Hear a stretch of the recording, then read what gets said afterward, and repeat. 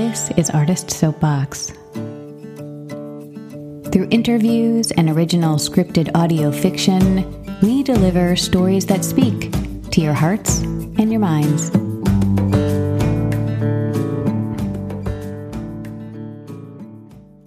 Greetings.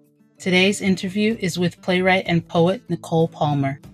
Nicole Palmer is a trained journalist, dramatic writer, and published author with more than 25 years of experience writing and editing for multicultural, mainstream, and faith-based audiences. She is an alum of the Kennedy Center Playwriting Intensive, as well as a former playwright in residence at the Warehouse Performing Arts Center in Cornelius, North Carolina. She recently accepted a post as the North and South Carolina Regional Representative for the Dramatists Guild. Nicole's latest project, Prophecy to the Bones and Other Stories Black Folks Whisper, is the culmination of a year of research and conversation with the Davidson African American community and other allies. This play is slated to debut with the Davidson Community Players in May 2022. My conversation with Nicole was deep, informative, and delightful. I hope her wisdom resonates with you as much as it did with me. Enjoy. Okay, so thank you so much, Nicole, for talking with us. I'm so excited to dig into this conversation. So if you would, just please sort of introduce yourself to our listeners, talk about your journey, whether that be educational, artistic, or otherwise. How did you get to this moment? Okay, well, hello, everyone. My name is Nicole Palmer. I am originally from Gary, Indiana. Yes, the land of the Jackson 5. And I have had an interesting journey just in terms of getting from Gary, Indiana to where I am currently, which is Charlotte, North Carolina, and everywhere in between. So I am an alum from Northwestern University, as well as New York University, where I received my Master's of Fine Arts degree in dramatic writing. But my undergraduate work at Northwestern was in journalism. So you can say that I decided to study all things writing because I didn't know where I was going to end up. And I did do journalism when I first got out of school. I was a copy editor and a columnist. And I realized very quickly that journalistic writing was not the kind of writing I wanted to do in terms of telling stories. I've been a storyteller since I was a kid, writing poetry since I was 12, loving the feel of words since I was 7 and probably younger than that. I liked how words came through the pencil and onto the paper. I liked how words felt in my mouth and being able to use different ones to describe things, to understand things, but to really be able to tell the stories of people around me, right? So that's, my mother seeing this in me, she and dad, they said, okay, to journalism, you go. And, being a teenager, you're like, okay, well, that sounds interesting. And then it's not till you really get to college or maybe, depending upon your influences, where you get to decide and discover and see if that's really what you want to do. I learned from a really good friend of mine that I liked the dramatic arts. I had tried my hand at playwriting. It was really bad. When I was about 15, it was so bad. It was about 15. And because I didn't know what I was doing, someone said, oh, write a play. Yeah, okay. Didn't know all the things that go into playwriting. Just thought you had a bunch of characters that said a lot of lines. And that's not it. That's not all there is. Yes, that's not all there is. No, there's so much more. But the love of storytelling and creating characters, and especially characters who looked like me, who were living a life like mine that I didn't see growing up on television. I didn't see growing up in film. They didn't exist as I was coming up. Not to say that I am a Generation X woman. So, I'm not a millennial. I'm not a next gen or a Gen Z. That's not me. I am a Gen Xer. And growing up, that's not what we saw. Those kind of stories were not being told. So going into school, I wanted to tell stories that had people of color at the center, that had women at the center, and that didn't really have to do with or only with relationships. And also wanted big girls at the center because I was a sister who, had curves, still do. And, big girls didn't get men. Never. We weren't the love interest. And I'm like, doggone it, I'm going to be the love interest in my stories. Yes. The best friend or we were always the sidekick. Or And I'd be the so the proud. comic relief. Yes, Yeah, ma'am. Hmm. our lives didn't matter or were not worthy of center stage. And I said, that's ridiculous because the women in my life were fun and loud and intelligent and funny and smart. And they had relationships that were complicated and beautiful, passionate. And we didn't live in the ghetto. We were middle class folks. So we didn't do street. We didn't do, that wasn't what was in our sphere. But we didn't see that on TV either. We saw Yeah. stereotypes. So when I was going to school, I said, okay, you know what? I want to learn how to tell stories of people who look like me, living like me, better, worse, but having a range of stories, right? Journalism loved the discipline, the ways of capturing story, but I wanted more. I needed more. So I took myself to NYU. And funny thing about that, I applied twice. So the first time I didn't get in. And I called and I said, yo, I'm supposed to be there. I just don't know how to get there. And the person who answered the phone was a brother from Chicago. So what he did was he sent me a list of books to teach me how to write a screenplay. And I took the man's advice, sight unseen. I wrote my first screenplay. And then after I wrote the screenplay, he told me to rewrite it. And I did that. And then I submitted. He said, okay, now you need to make a trip. So I did.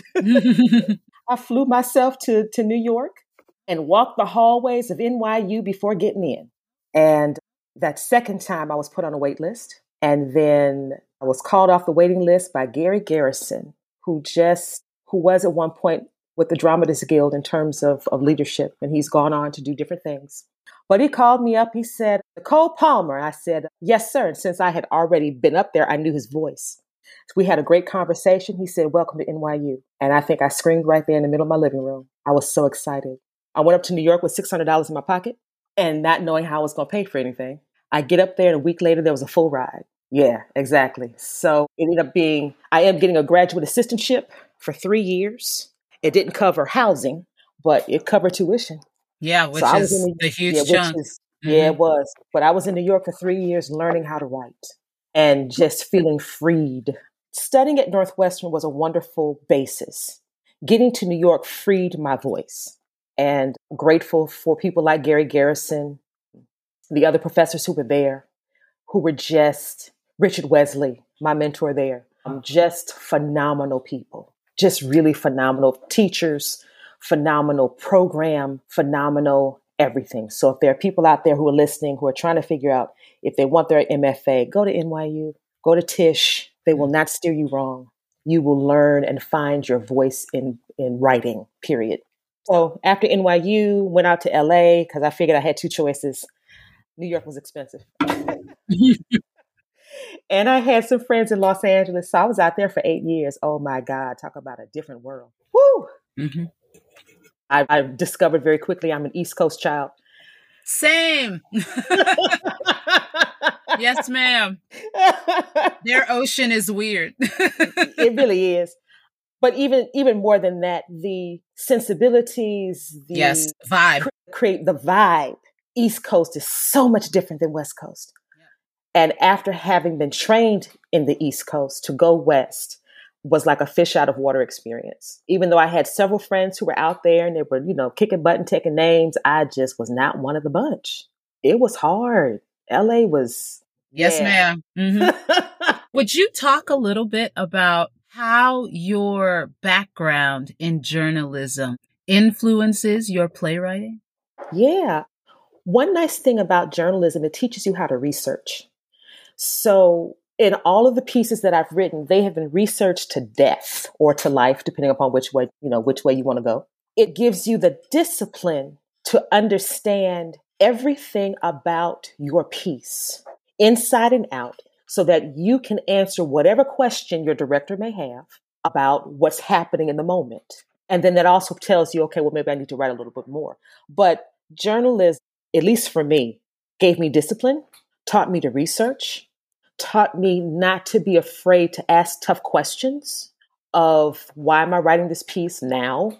Why is it that important? Who is this piece for? What do I want people to get out of the piece? So, being able to ask critical questions and being able to have the answers for those critical questions.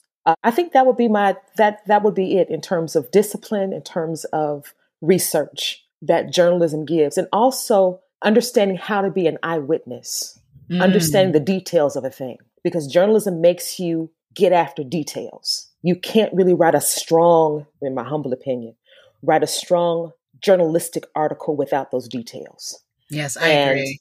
Being able to do that in a play, oh my God. And the more detailed it is, the more universal it becomes in a way. Yeah. In a way, yeah. Mm-hmm. Yeah. Where people can find themselves in the midst of your piece, even though they don't look like you or have that experience. They're going, no, but that's a mama move. Mm-hmm. Or my daddy says something like that, or whatever your world is. It teaches you to really get down to the details. So I would say those three things. Excellent. How would you describe or categorize your work? Or would you categorize your work?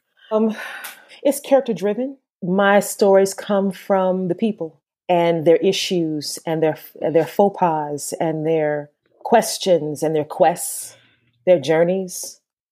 I know some people will say they get a snatch of dialogue or, they want to talk about a particular topic. And mine is usually, okay, how am I going to get in this piece? So I would say first and foremost, it's character driven. I am not a comedic writer on purpose.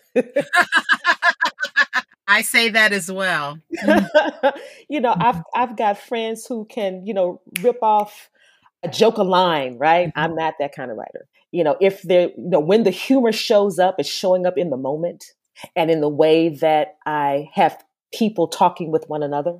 But trust and believe, I wasn't trying to do it on purpose. I'm getting better at finding the funny and finding the light because I can, I gravitate toward flawed characters and topics that nobody else wants to discuss, when those are the very topics that we have to discuss as people to free us and to help heal us. So, if I were to say anything like that, now, do I have a style? I have no problem going in and out of reality, meaning I like working with the consciousness as well as with the reality of a thing. And then, putting both of those, putting what's going on in the head and the heart actually on the stage and giving it a life.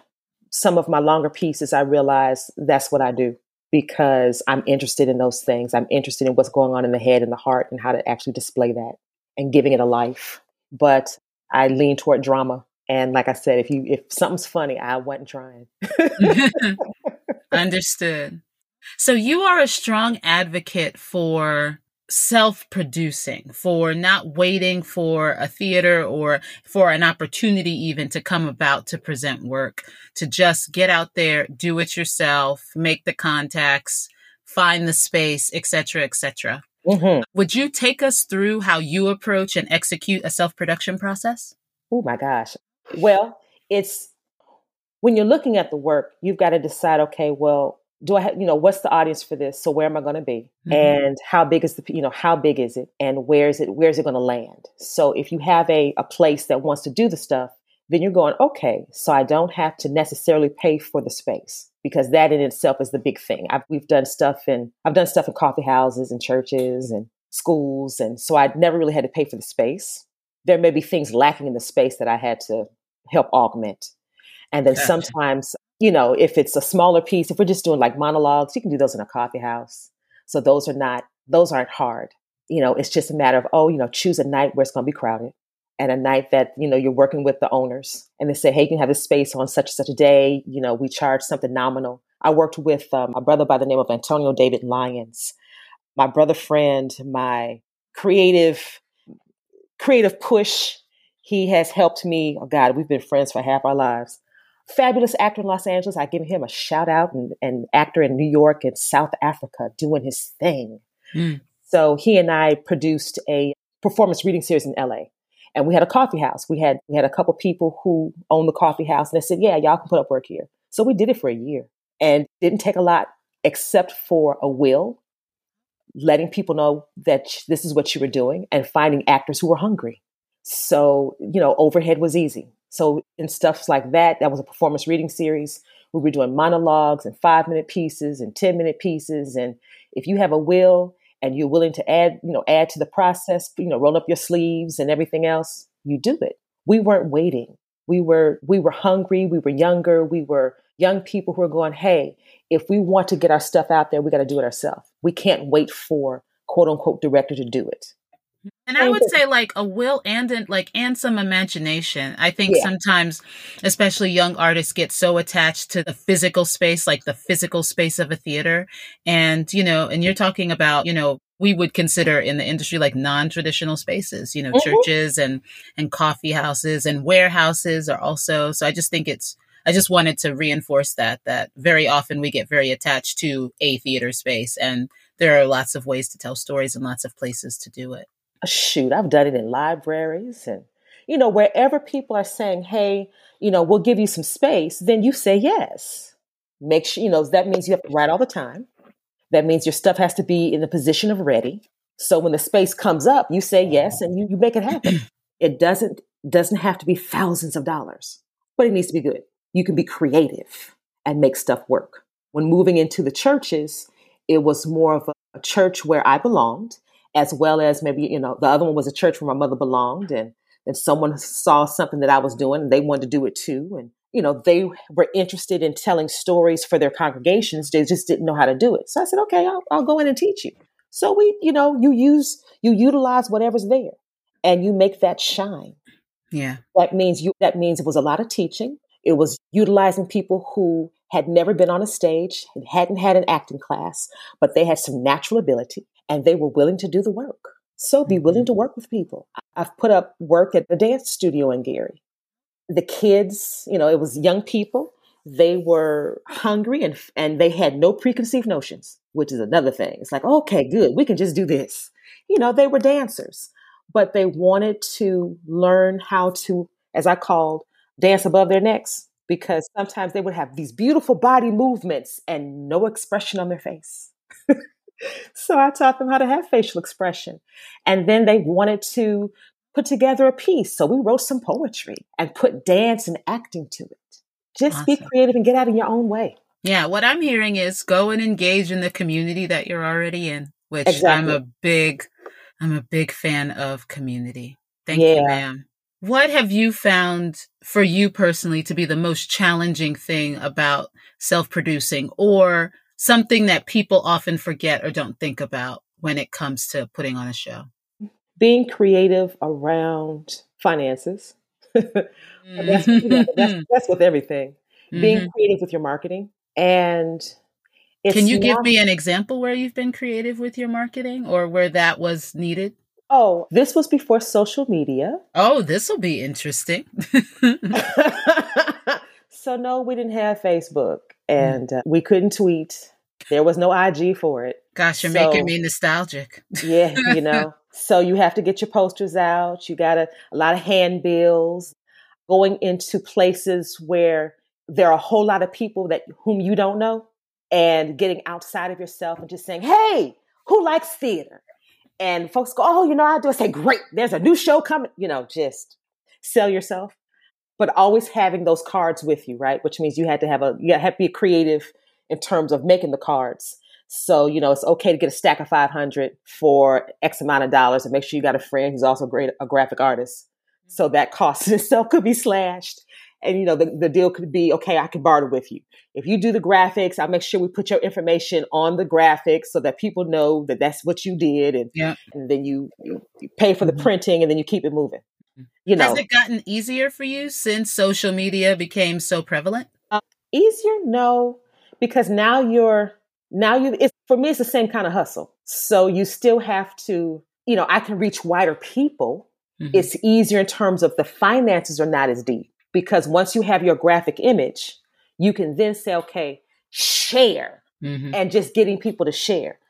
What the other thing that I found challenging was not just getting any audience, but especially dealing with some children's pieces, getting the parents to invest beyond just sending them to rehearsal. That's the one that broke my heart, is that the kids would have rehearsed for a deep length of time. And when it came time to actually do the piece, some parents didn't even show up. So there wouldn't be an audience for the babies. And that's the one thing that broke my heart, is that we had, trying to get that parental engagement, but it's also working with community, right? So even though you may be in the community, you may be working with the community, it doesn't mean that the community is going to show up all the time to actually watch what you've created. You're hoping they do. And, getting to the point to where even having to prep some of my kids and saying, okay, look, we're going to do this piece for us. Don't worry about who's out there. Yeah. And they're like, that. I said, we're going to have fun together. We've rehearsed, we've practiced. We're going to, even if it's just 2 people out there, we're going to give them a show that is fantastic, and having to prep your 40 to 50 kids who have put together something wonderful. And it's not even an audience with 40 to 50 people.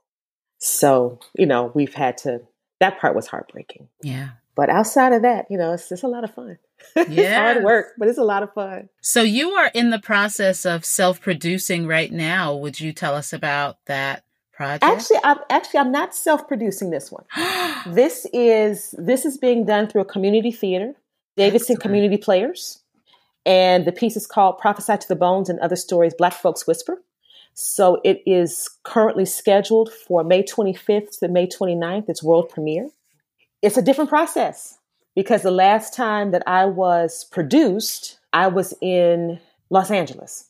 Wow. So it's been a minute. It's been a minute. And the things between LA and right now, it's been self-produced because I'm like, look, although I have to say, I have had a couple pieces done and this was actually starting with 2020.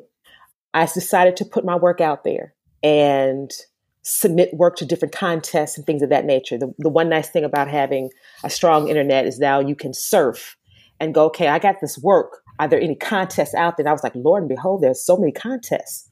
So I started submitting work and I got a 1-minute play up at Ithaca done. And this was during the time of virtual plays. Mm-hmm. So there was a virtual one done in Ithaca. There was a virtual one done in Philadelphia.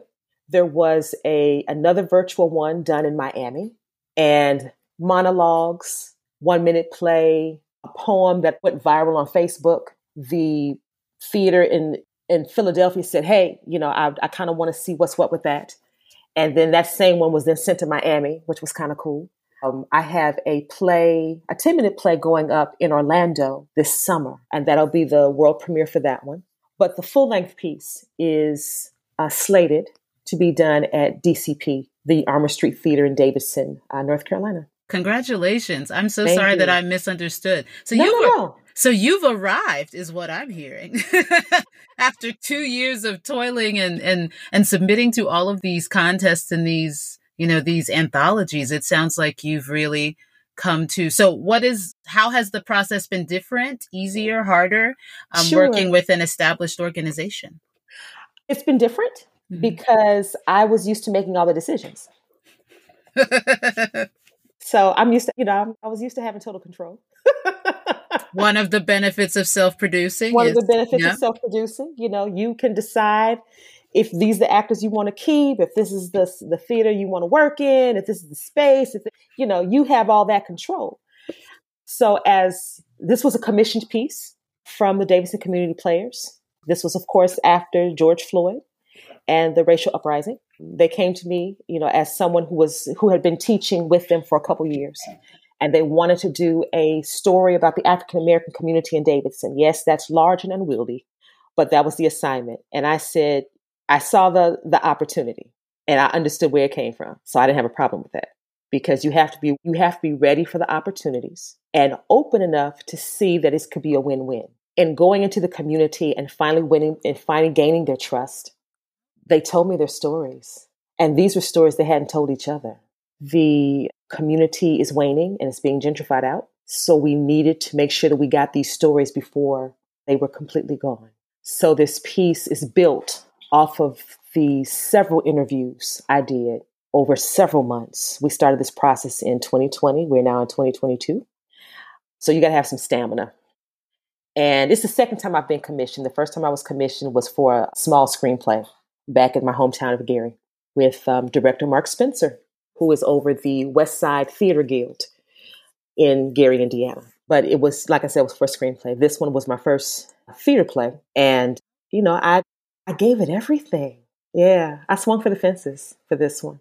So it is a strong story built on the stories of the African American community in Davidson, North Carolina. Some stories that they did tell each other, some stories that the other families didn't know about a town that was built in a time when segregation ruled, when slavery ruled or was waning, and some things that just kept going and didn't stop. So this play calls attention and shines some light on some old habits, some things that impacted both communities, both the African American community and the predominantly white community of that town, that they have to grapple with and they are grappling with. And it just pretty much shows this is the reality. So it's a story that spans 80 years. The letters I used, the interviews became the letters that are part of this story. And I had to interview people not only in Davidson, but also those who moved away, because that's another part of this story, is that the African American community is shrinking because people keep leaving. And then the story tells why. Excellent. So that sounds like it was definitely a marathon, not a sprint. Exactly. And how or what was keeping you motivated during this process, interviewing what sounds like, quite a large number of people? I'm passionate about, the other foundation in terms of the journalism aspect is being able to interview people and loving stories. So every time I interviewed somebody new, they gave me a new nugget of a story. They gave me new characters. They gave me new situations. So the motivation was one of, oh my God, I've hit pay dirt because this is a gold mine and people need to hear these stories. These stories are important, not just for Davidson, but it's a piece of Americana. And it's the piece of Americana history that keeps being discussed and not wanting to be dealt with. And I'm going, it's time out for not dealing with some things. We need to talk. We need to say, hey, here's what stuff is. Here's how it has impacted over generations. And if we don't handle some things, it's going to explode in our face again. But we can heal from this and move forward as people, as community. So that's that kept my interest. I'm going, oh my God, I've got to tell these stories. Because I interviewed people who were 90. Oh, man. I think the youngest person I may have interviewed may have been in his 40s, but the oldest person was 90. Those people have seen some things. They have some things. They have seen some things. They have experienced some things. They have pushed past some things, and some places they got stuck. Some places we as people got stuck. I'm going, it's time for us to be unstuck. So motivation, I love Black people. I love our stories. I love our journey. It is a privilege and a blessing to be an African American woman and to be able to be the griot, a 21st century griot of those stories. So I take that very seriously. So that was, that for me is motivation enough. It's being able to be entrusted with these stories. So now I've got people's stories that they don't even have counts of. And now they're on the record. Nicole, that's awesome. That's what keeps me motivated, just to ensure that the stories I've been entrusted with are out with for the people. And I want to do it with integrity. I want to do it properly. I'm not interested in anything getting butchered and being shortchanged. Or being glossed over. Yes, being glossed over, having things pushed up under the rug. I'm like, no, they opened their hearts to me. I've opened my heart in this play, and we're going to do it properly.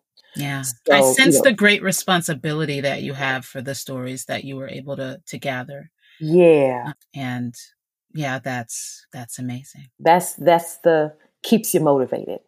It goes so much beyond, oh, I just want to see my play. Nope. I want this community to hear themselves. Amazing. So speaking of responsibility and helping people's voices be heard, you are the Carolinas rep for the Dramatists Guild. Yes. And I would love to talk to you about how you became involved with that organization and what value you find in membership in that organization. Okay, so knew about the Dramatists Guild because of my time at NYU and knowing that I wanted to be a serious, there are two things that we learned. You learn that you want to be in the Writers Guild, in terms of screenplays, television, and so on and so forth.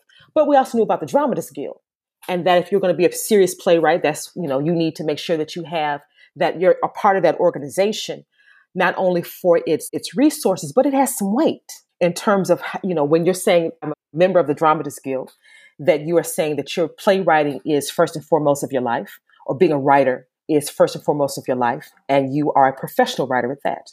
You're not somebody who's just a hobbyist. You are in there, you're in it to win it. So I had known about that since I was getting my master's at that time. It just took me a little while to make the criteria, because the thing about them, at least at the time that I applied, you had to have a piece put up for money.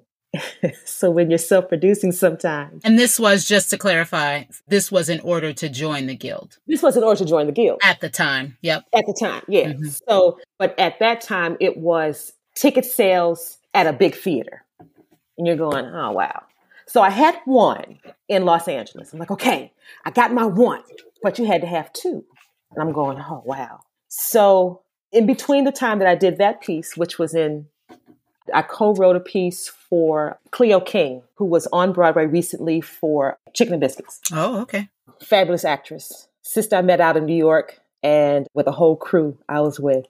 Wonderful person. She wanted to do her memoir at the time. So she brought me on as a writer, and I co-wrote with another sister. So that was my official one to get into the Dramatists Guild. But I hadn't done another one because everything else wasn't in a quote unquote theater. I use my churches and other spaces as my black box experience. So that way you can work out some kinks in terms of being a director, being a producer, being a writer. But by the time I got here to Charlotte and I looked up the qualifications for getting into the Dramatists Guild, they had expanded because they realized there were a lot of us who were putting work up. And even that didn't count. Yeah. That didn't count. Major barrier to entry. Yeah. Exactly. It was a major barrier to entry. And they realized, you know what, that doesn't make sense. So they opened it up to any place where you sold a ticket, including school auditoriums. There were some other things that they listed. Well, I had just finished a musical that I did for my kids called Shake It Off. So we sold like $5 tickets. And we had a small audience, but we sold the tickets. That's all they needed. And I said, oh, I've got my second one. Okay. I said, oh, I hope they don't care about how many years it was between. And they didn't. So I became an official member in 2017. And from that, being able to plug myself into what's going on in the theater community and getting connected, because coming to Charlotte was a faith move. I have cousins in Raleigh, but that's pretty much it. My family is still, immediate family anyway, is still sitting in Indiana. And I have some other relatives in the South, but there's really nobody here in Charlotte. So connecting with the Dramatists Guild was a way to say, okay, I'm here.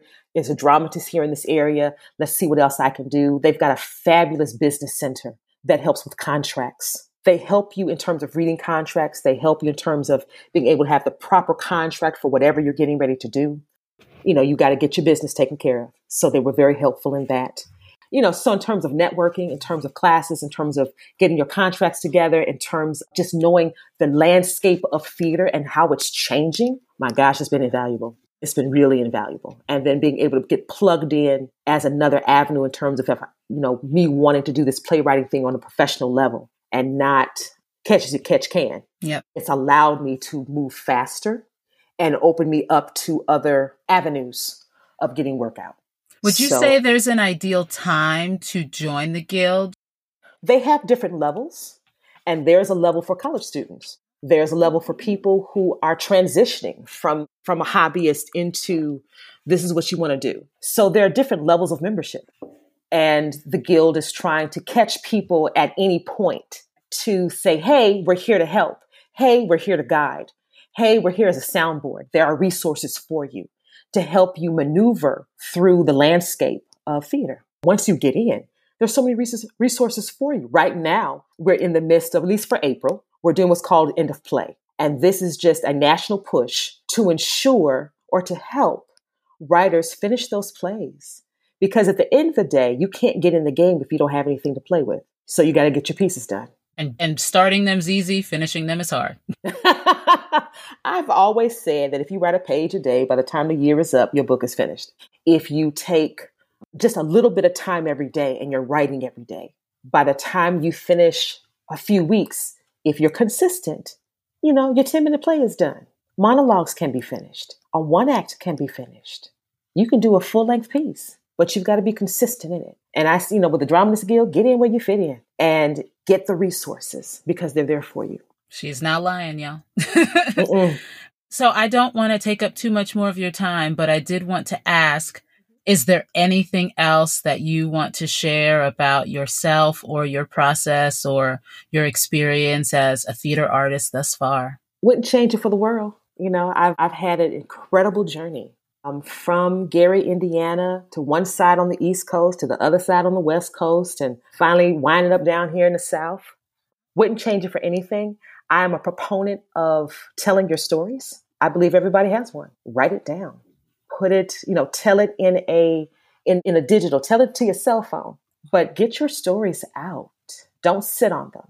I finally got to a place where I just said, you know what? I'm so tired of writing door stoppers. And a door stopper is literally a script that goes nowhere. It just keeps the door open.